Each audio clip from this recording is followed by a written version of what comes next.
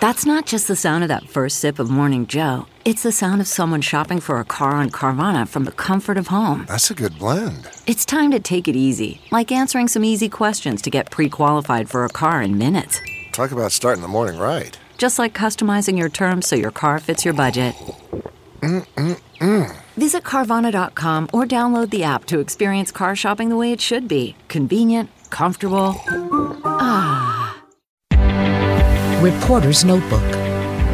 We've been hearing for years that taking a baby aspirin every day is a good way to prevent a heart attack or even a stroke. But now we're hearing something different. The U.S. Preventive Services Task Force says it's putting out new guidelines on the use of aspirin for those who have not had a heart attack or a stroke. Those who have should still follow their doctor's recommendations. The reason is that aspirin is a blood thinner, which is why it is used to prevent blood clots. But if the blood is too thin, it can cause bleeding, often in the digestive tract and in the brain. And neither one of those scenarios is good. So if you're taking an aspirin a day to keep the doctor away, reconsider, reach out, and ask your doctor for advice. Linda Kenyon, CBS News.